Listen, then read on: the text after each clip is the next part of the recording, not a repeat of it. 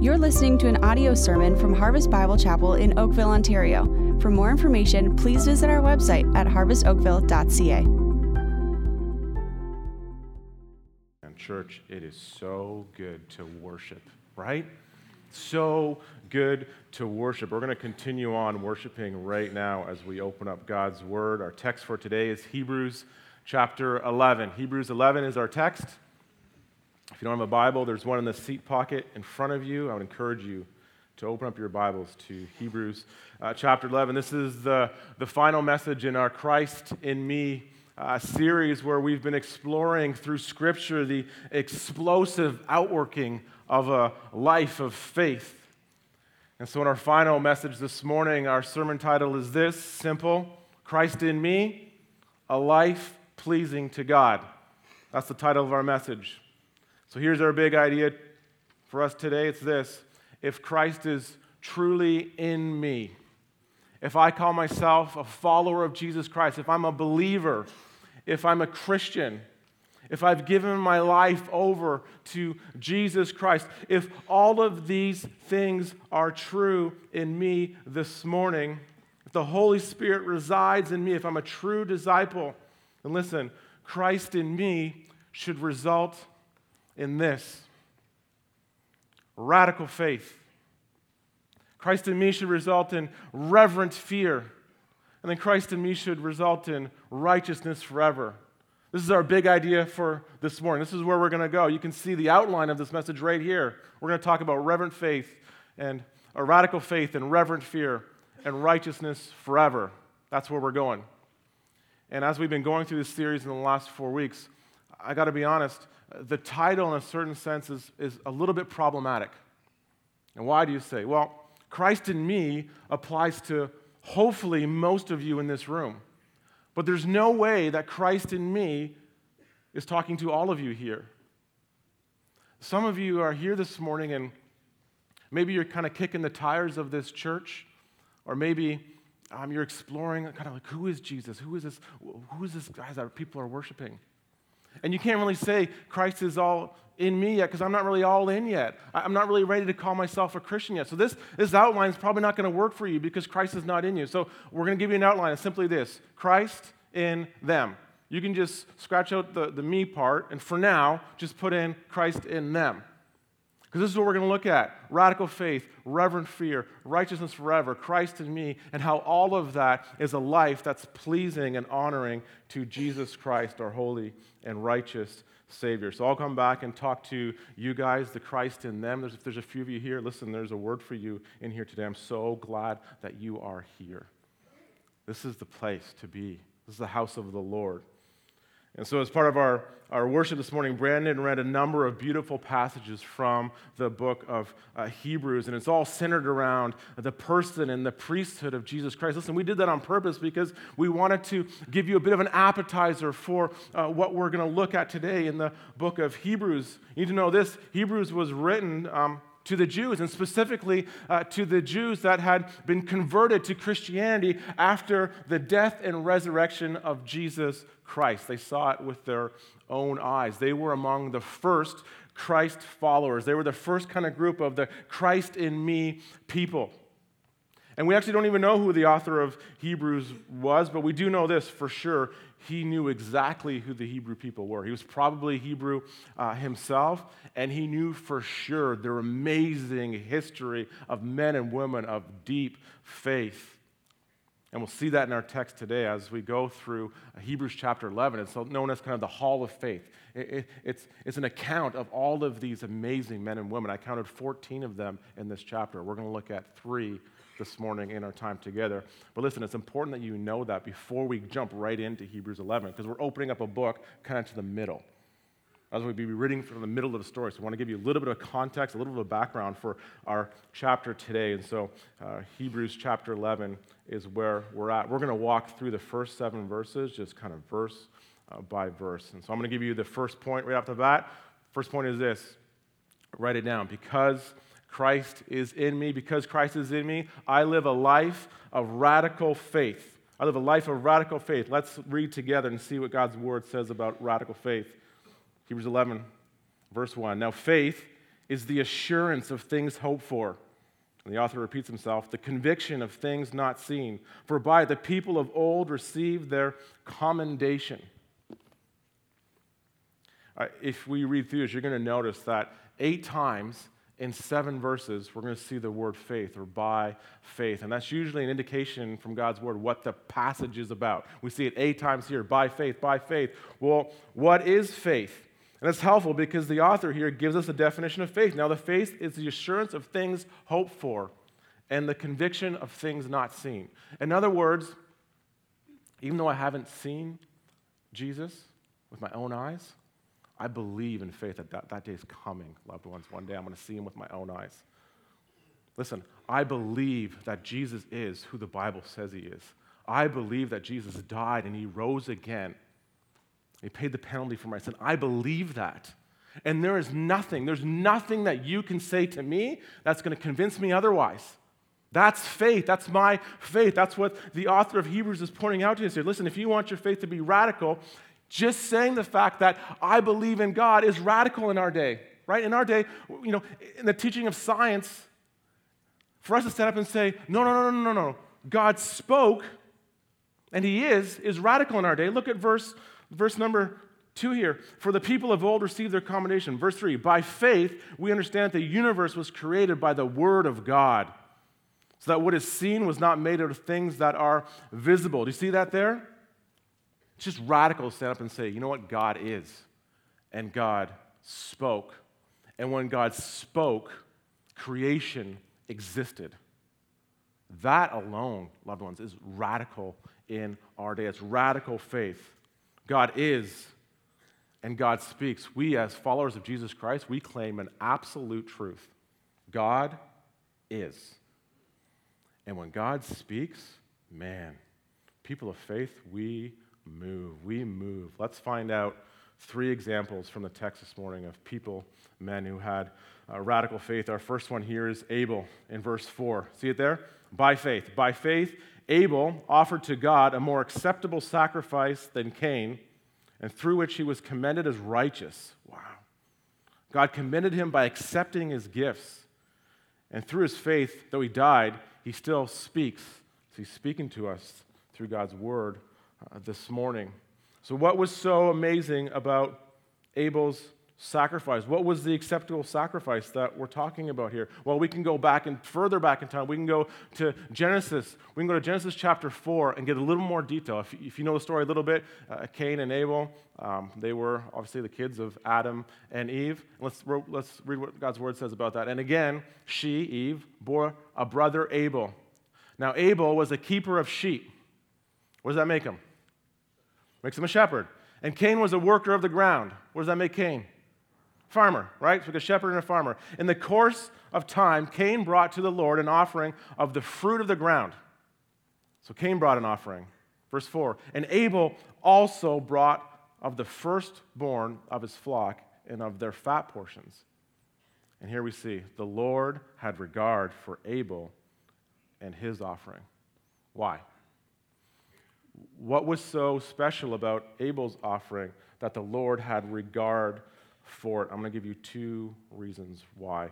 Firstly, this. It was a matter of Abel's heart before the Lord. It was a matter of his heart before the Lord. We know from this story that Cain's heart was wicked and full of evil. We know that Abel was the first murder victim in history, and he was murdered at the hands of his brother Cain. We know Cain was full of wickedness, but we also see from this passage here that Cain brought an offering to the Lord. So here Cain's making an offering to the Lord as if that pleases him, and the Lord looks right through the offering into Cain's heart and says, no, Cain, your heart is wicked and evil, and you're about to commit murder. And therefore, I'm not going to accept your offering because it's out of an evil and a wicked heart. But in contrast, we see Abel, and Abel brought an offering to the Lord that was with a pure heart, with a right heart, and Abel's sacrifice was commended as righteous. Think about that. In other words, God saw Abel's heart and the joy and the worship he had for his Savior and accepted his gift. Like the word faith, the word commended shows up here a couple of times as we read through this. And commended could be translated as God counted it, or he attributed to it as righteousness. Not that Abel was perfectly righteous. He was a sinner just like you and me. But God counted it as righteous. It's amazing. It was a very tangible expression that Abel loved God, and that he had a faith in his Creator, and that God rewarded him in return. But there's an application here for us. There's something here for us in this story. I want to ask you a question this morning. Is your life marked with sacrifice to the Lord that's pleasing to Him? Is it? Are you giving to the Lord out of radical faith like Abel was? Or do you give to the Lord out of obligation or grumbling, or heaven forbid, with a wicked heart? There's a second observation that we can get here from Abel's offering, and it has to do with Jesus. And we're going to go through this morning, all three men, we're going to point to Jesus. Notice that Abel was a shepherd of sheep. Church, who's our good shepherd?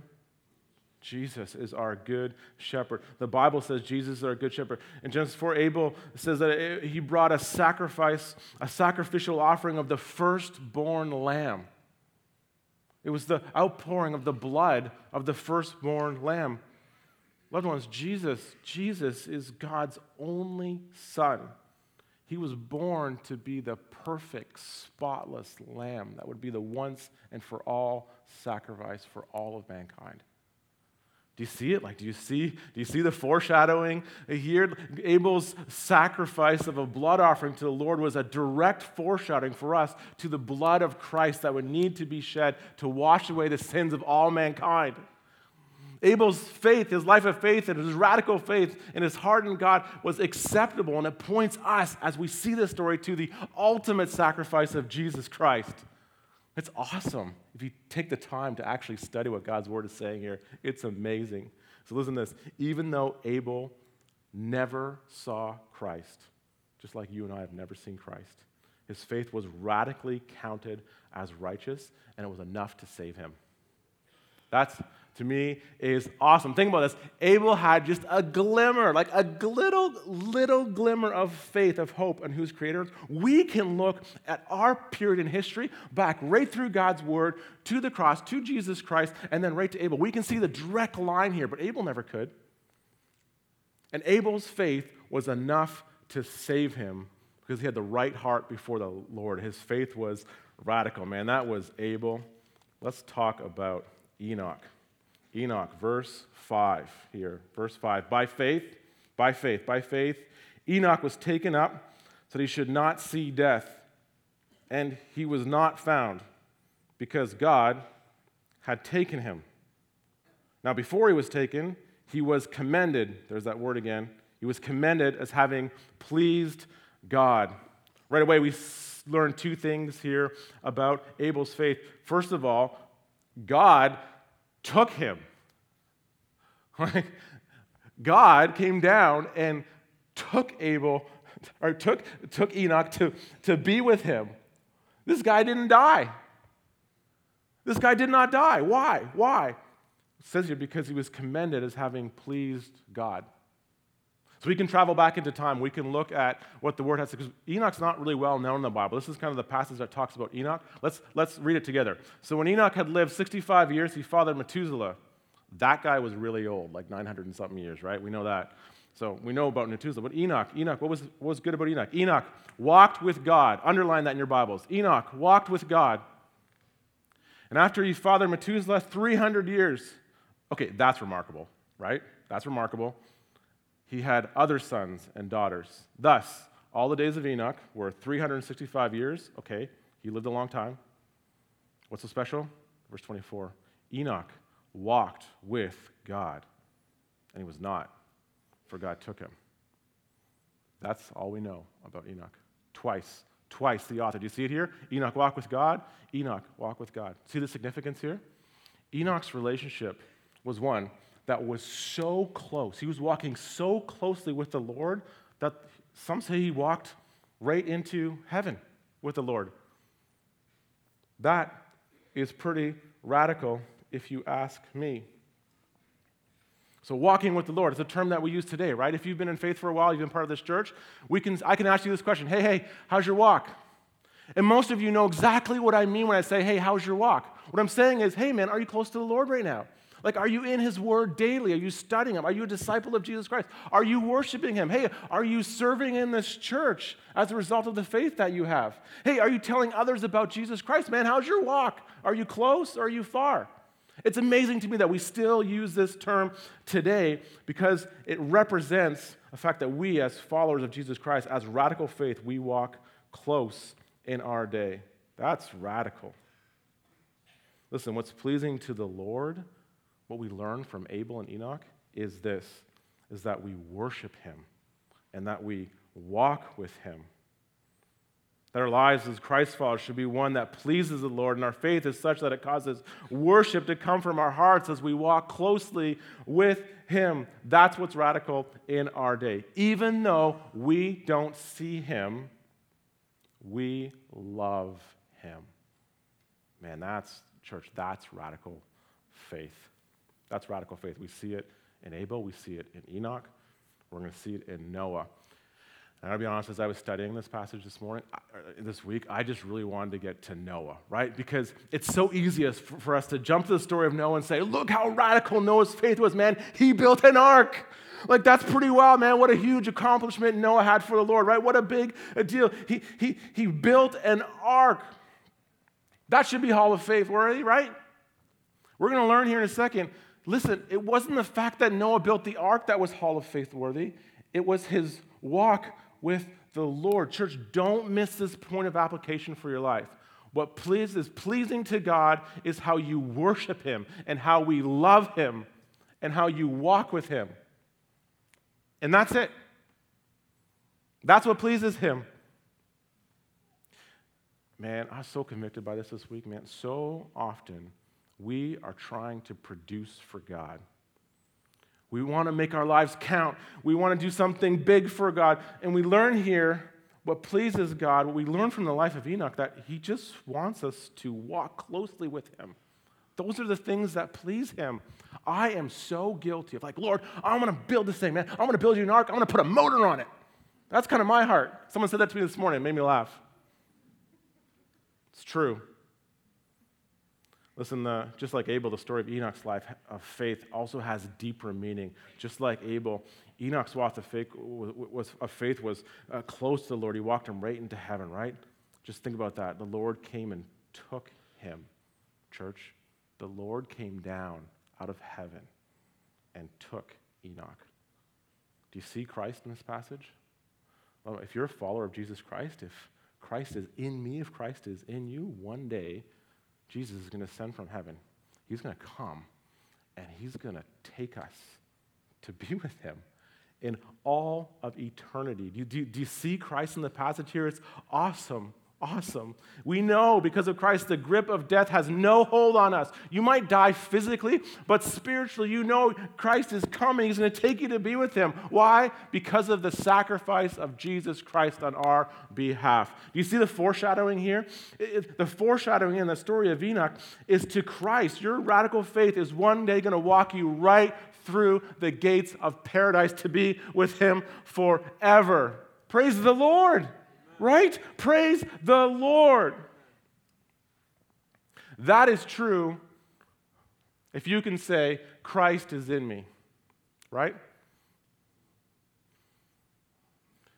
The other group this morning, the Christ in them people, I promise I'd come back to you.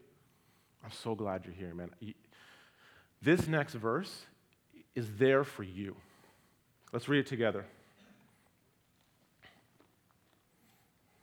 Verse 6, and without faith, it is impossible to please Him.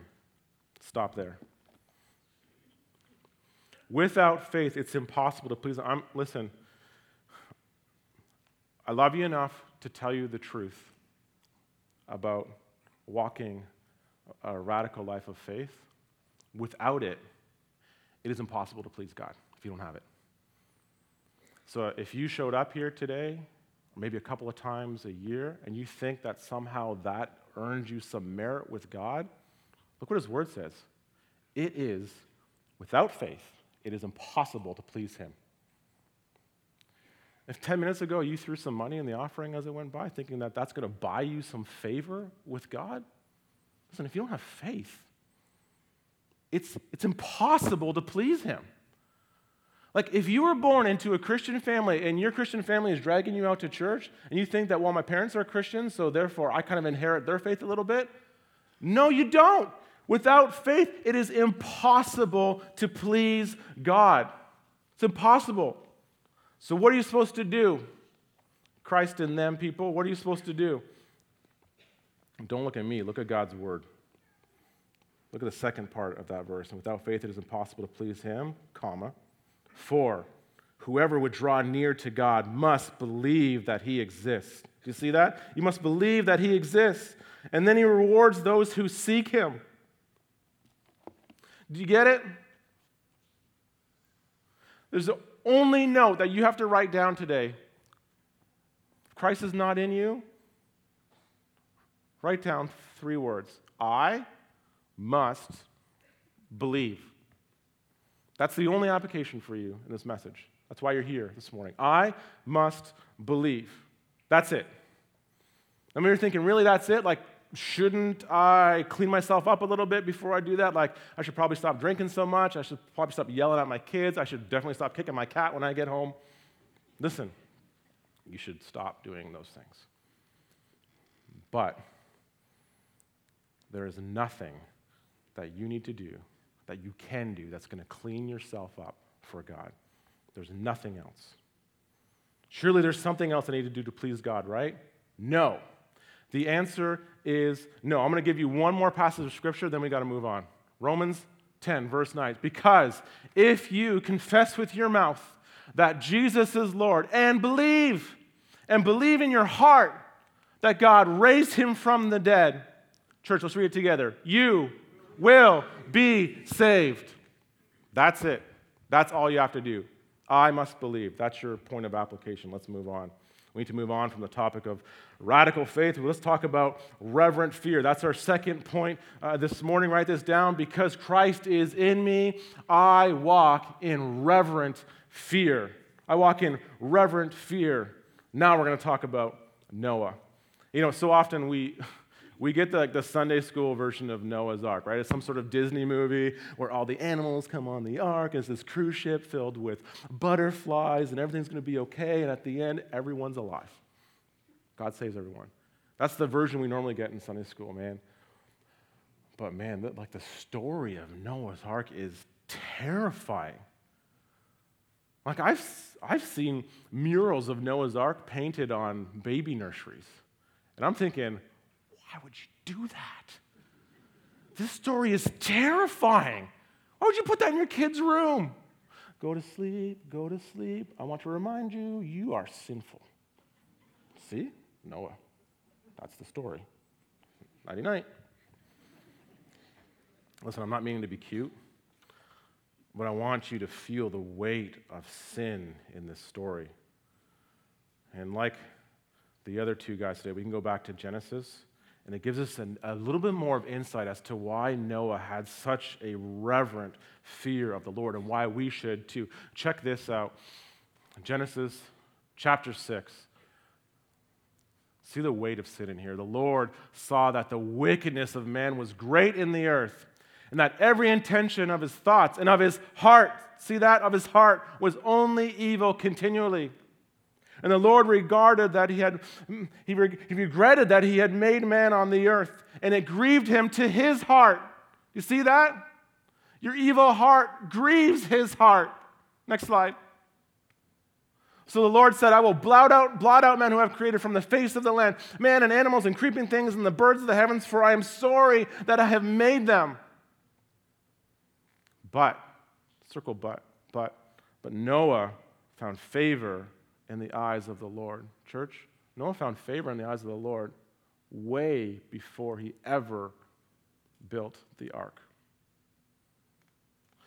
If you keep reading in Genesis, it goes on to say that Noah was a righteous man. He was blameless in his generation. The last thing we learned about Noah was this: Noah walked with God. Just like Enoch, just like me and you. That's why he was in the hall of faith. But he had great faith, but man, this guy also had a reverent fear.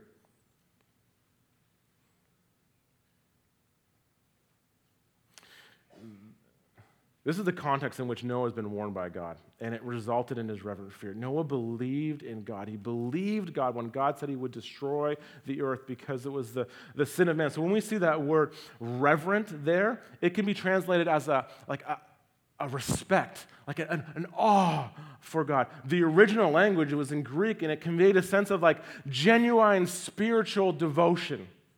That's what reverence means. It was Noah's devotion to God, his obedience and faith that drove his dedication to build the ark. You know, it took the better part of 120 years to build the ark. Think about that. 120 years. Shipbuilders, modern-day shipbuilders, they have looked at the plans for the ark, and although it was never designed for speed, unless you put a motor on it, but it was never designed for speed, it was designed for stability. And the exact length and width of the ark makes the most stable boat you could ever build. To which we say, duh! God designed it. Of course it's the best ship ever produced. Listen, John MacArthur wrote this about Noah. It's up for the screen. John MacArthur said this: among the countless faithful saints who have endured in persistence and obedience to God, Noah stands supreme, if for nothing else than the sheer magnitude and time span of the one incredible assignment from the Lord. Hey, Noah, what are you doing today? Building an ark. Dude, you've been doing that for like 120 years. Hey, Dad, what are we doing today? Boys, we're building the ark. Come on, Dad, are you serious, man? We've been at this for 100 years. Boys, we're doing it again today. Get the tools, let's go. John MacArthur goes on to say this: one of the greatest practical acts of faith in all history was Noah's cutting down of the first gopher tree for wood to make the ark. I love that. I love that. That's helpful for us this morning. We see a beautiful golden nugget of application for us today. It's this: if anyone in all of history deserved to earn their salvation, it was Noah. Right? Some of you today are trying to earn your salvation. You're trying to please God by your works, what you're doing for Him. And the book of James even says that faith without works is dead. So if we have faith, works has to go with it. Noah's a good example of that. Because he had faith, God gave him assignment. But the reverse is also true. The opposite is true. Works without faith is dead. Loved ones, me, Tim, stop trying so hard to please God by your works when all He wants is your worship. It's legalism. And legalism sucks the joy out of the life of a believer. It's the exact opposite of pleasing God. Legalism is not radical. It's not reverent. And does not please the Lord. Some of you are trying to build an ark when Christ is just asking you to chop down a tree, sit on a log, and worship Him. That's what He's asking you to do. There's a second nugget of application that we can get at this today, and I want you to see why we should have such a healthy, reverent fear of God. Sometimes it's good for us to put ourselves into the storyline. We're going to do that right now. Don't pretend you're Noah. Pretend you're Noah's neighbor, Bob or Sally. Pick a name. You're Noah's neighbor, and for 120 years, you've watched your crazy neighbor build his boat in his backyard, and you've been making fun of him for 120 years. Our neighbor's crazy. You think your neighbor's crazy? You should see our neighbor building a boat in his backyard. So imagine that day, after 120 years, when you look up to the sky and you start to see water coming out of the sky, landing on your arms. You got to remember, before the days of Noah, there was no rain. So immediately you know something is wrong. And as it falls onto your skin, you're like, what is happening right now? And at about the same time, you start to see a torrent of water coming up from the earth. And fear comes into your heart. You're like, what is happening right now? This is crazy. And immediately you think, Noah's building a boat. Noah was right. Noah's God was right. And so you grab your kids and some of your belongings and you try to get over to Noah's Ark, see if you can get on his boat, and you run over to his house. And when you get there, you realize that all of your other neighbors are also there. And by this time, the water has gotten up to your neck, and you're holding onto a piece of wood because you don't know how to swim, you don't know how to tread water. But then your neighbor grabs that piece of wood from you, and now you're drowning. And everyone is yelling at Noah, Noah, let us in! Noah, open the door! Let us in! We're all drowning out here! Let us in! And Noah looks, I can't. God sealed the door. I can't open it. And you begin to drown. And I could go on, but the story is so horrific that I just don't think we can bear it. I think you get the point. Noah and his 7 family members watched all of their friends, all of their aunts and uncles, all of their cousins, the people they've been living with for hundreds of years, all of them died. And they sat there and watched it happen. Why? Like, why, God? Why would you do that? God, why would you allow that to happen? There was no hope for any of them in that moment. Zero hope. Why'd you do that, God? Because the Lord saw that the wickedness of man was great in the earth, and that every intention of the thoughts of his heart was only evil continually. Church, do you see there how serious God takes sin? Like, God cannot tolerate him. We're learning, like, our sin, it grieves him to his heart. And we know the punishment we deserve for that sin is death. The Bible says clearly, the wages of sin is death. So here's the golden nugget of application for us. Do you take your sin seriously? Knowing everything we've talked about, do you take your sin seriously? I mean, we all sin, but do you care that it grieves the Lord to his heart? It's the exact opposite of pleasing him. It causes him sorrow. Living in reverent fear means that repentance of sin is part of my life of walking with my Savior. I want to walk in repentance. I want to turn from sin. Not because it earns me some sort of favor with God, but because it pleases him. It pleases him to his heart. If you confess your sin, he is faithful and just to forgive us our sins and to cleanse us from all unrighteousness. That's what his word says. Amen.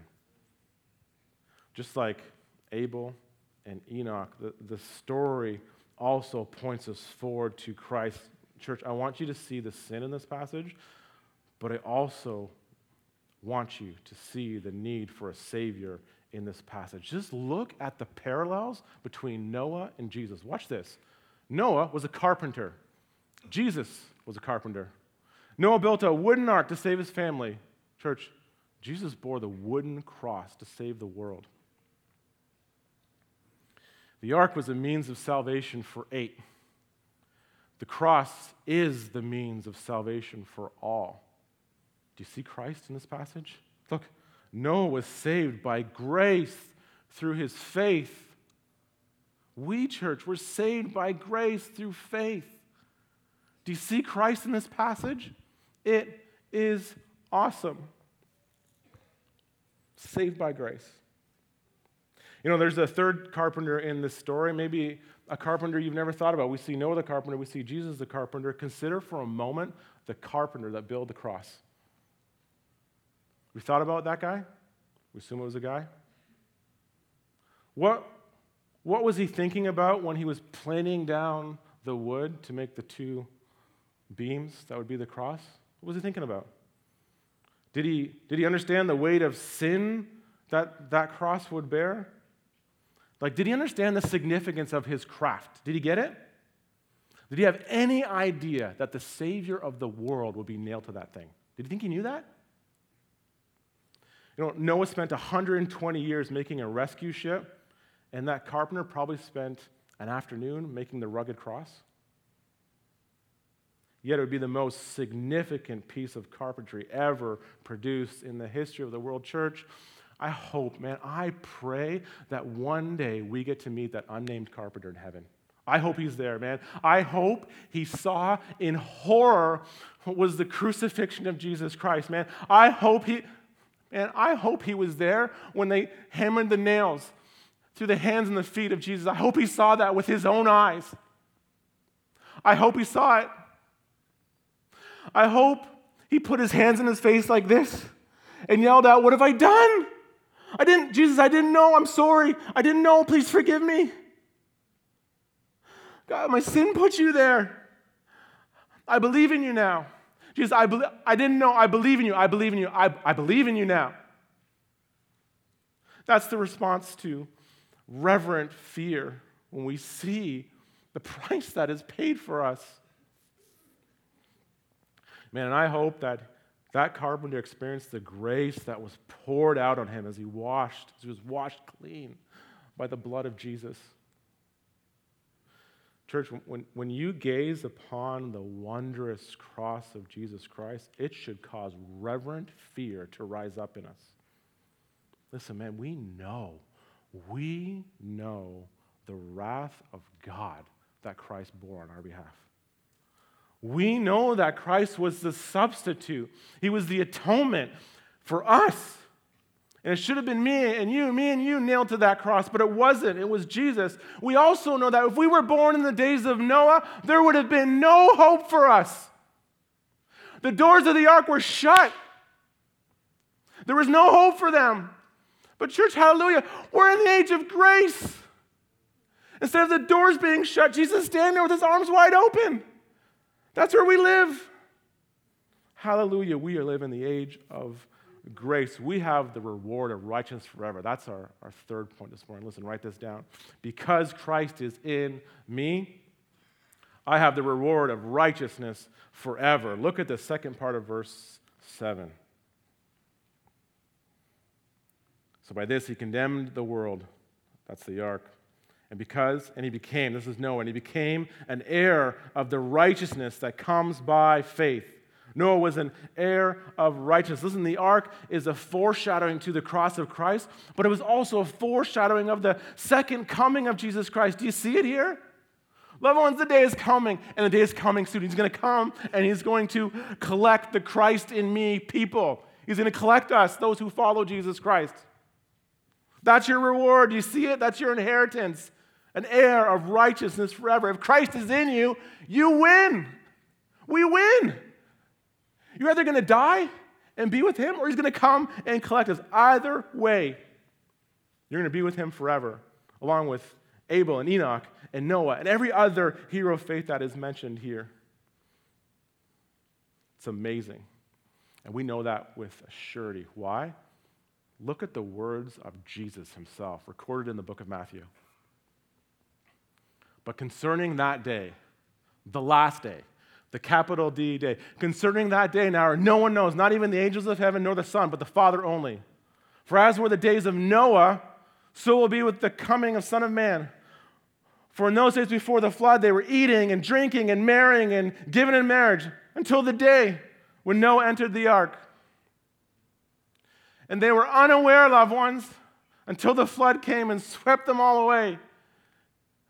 And so it'll be with the coming of man,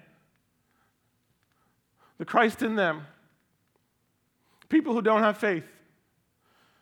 And two men will be in the field, and one will be taken and one left, and two women will be grinding at the mill, and one will be taken and one left. Therefore, stay awake, for you don't know on what day the Lord is coming. But know this, if the master of the house had known at what part of the night the thief was coming, he would have stayed awake, and he would not have let his house be broken into. Therefore, church, Christ follower, you also must be ready, for the Son of Man is coming, and at an hour that you don't expect. Let me ask you this morning, are you ready? On the day of Christ, are you ready? If Christ were to come right now, an hour from now, tomorrow, if Christ were to come this week, are you ready? Will he find you walking closely to him in worship and reverent fear and devotion? Or is he going to come by and find you distracted and wandering and far from him?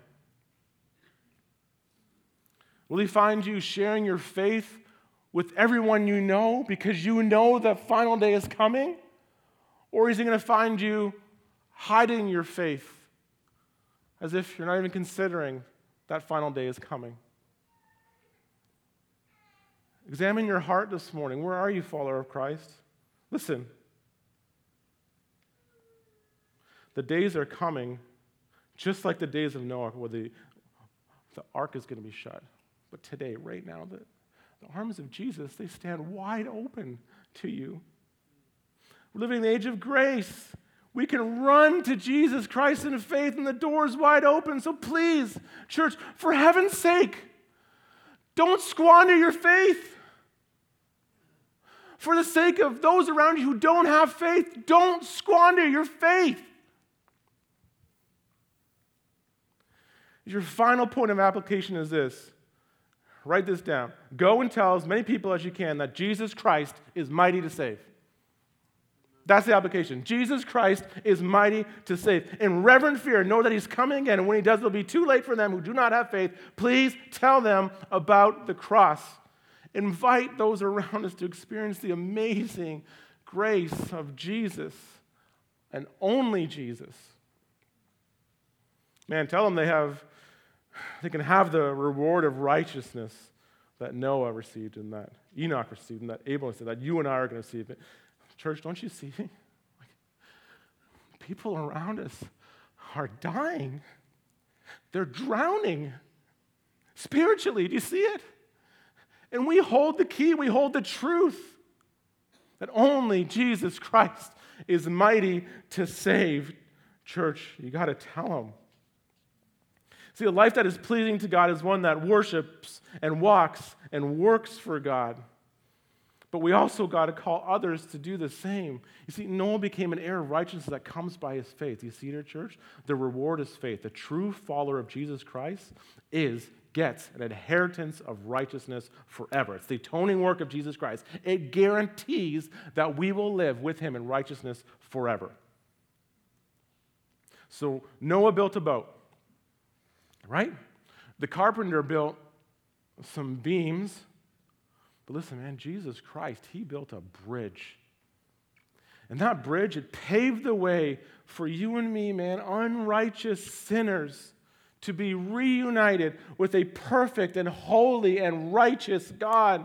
Jesus did that. Only Jesus. He did that for you and for me. Can you believe that? Church, can you believe that? Do you believe that? Christ in them people. Do you believe that? I must believe. We're going to end our service kind of in the same way that we started our service. I want to read Isaiah 61, the same passage that was up at the start of it. If you missed this morning, show up to church on time. I'm going to read it again. It's Isaiah 61:10. If you are a follower in Jesus Christ, if Christ is in with you, if you're receiving the reward, if your faith is radical, if your fear is reverent, look at this. You can say this, I will greatly rejoice in the Lord. My soul shall exult in my God, for he has clothed me with the garments of salvation, and he has covered me with the robe of righteousness. The robe of righteousness. Think about that. Because the atoning work of Jesus Christ, he looks at the unrepentant sinner and says, repent. And the minute that happens, the minute you say, I believe, Jesus takes that filthy rag of robe that you own. That's all of your sin and your filthiness and your shame. And he takes that off of you. And he puts it upon himself. And then he takes his perfect, righteous robe and wraps it around you. And in that moment, it guarantees your eternal inheritance. You become an heir to the throne of Jesus Christ. Do you see how beautiful that is? That's what Christ does for you in that moment. That is the gospel of Jesus Christ. So awesome, right, church? So awesome to live this life of faith. So listen, I want to invite our worship team to come up, and we're going to sing.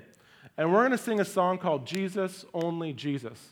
I've had the lyrics of this song on my desk all week and just been looking at them and singing them. And I was writing, and then I would stop and sing, and I'd go back to writing again. Why? Listen, church, our response to a word like this is worship. We have to worship. I want to read to you the first 4 lines, church, of this song. Who has the power to raise the dead? Who can save us from our sin? He's our hope and our righteousness. Jesus, only Jesus, church. Only Jesus. Man, your final application, sing this as loud as you can. Jesus, only Jesus. For those of you who have Christ in them, the Christ in me people, you can sing this. I've got the same problem with our outline, man. If Christ is not in you, you can't sing this. I mean, you can ask the first 2 questions. Who has the power to raise the dead? Who can save us from our sin? But you need faith. You need faith to sing the rest of it. He's our hope. He's our righteousness. Jesus, only Jesus. So I'm asking you, just as your first step in radical faith and reverent fear, just go back to your outline. If you put Christ in them on your outline, man, you're brave. I'm actually be even braver. Your first step in faith right now, just change it back. Christ in me. 3 words, Christ in me. Christ, Lord, I want radical faith. I want reverent fear. I want righteousness forever. Lord, please give it to me. That's it. That's it. It's Jesus, only Jesus. Here's what I'm praying for you right now. That you would say, Jesus Christ in me. I believe. I don't know what to do next, but I believe. If you pray that prayer right now, I pray by the time in the song we get to Jesus, only Jesus, you too can just sing it out as loud as you want. I pray that the robe of righteousness gets wrapped around you as you're singing, as we're singing right now. Oh, Lord, would you grant salvation in this place right now, God? Pour out your grace as we sing, Father. Wrap your robe of righteousness around people as we sing right now, Lord. Do it for your glory, God, we pray. Do it.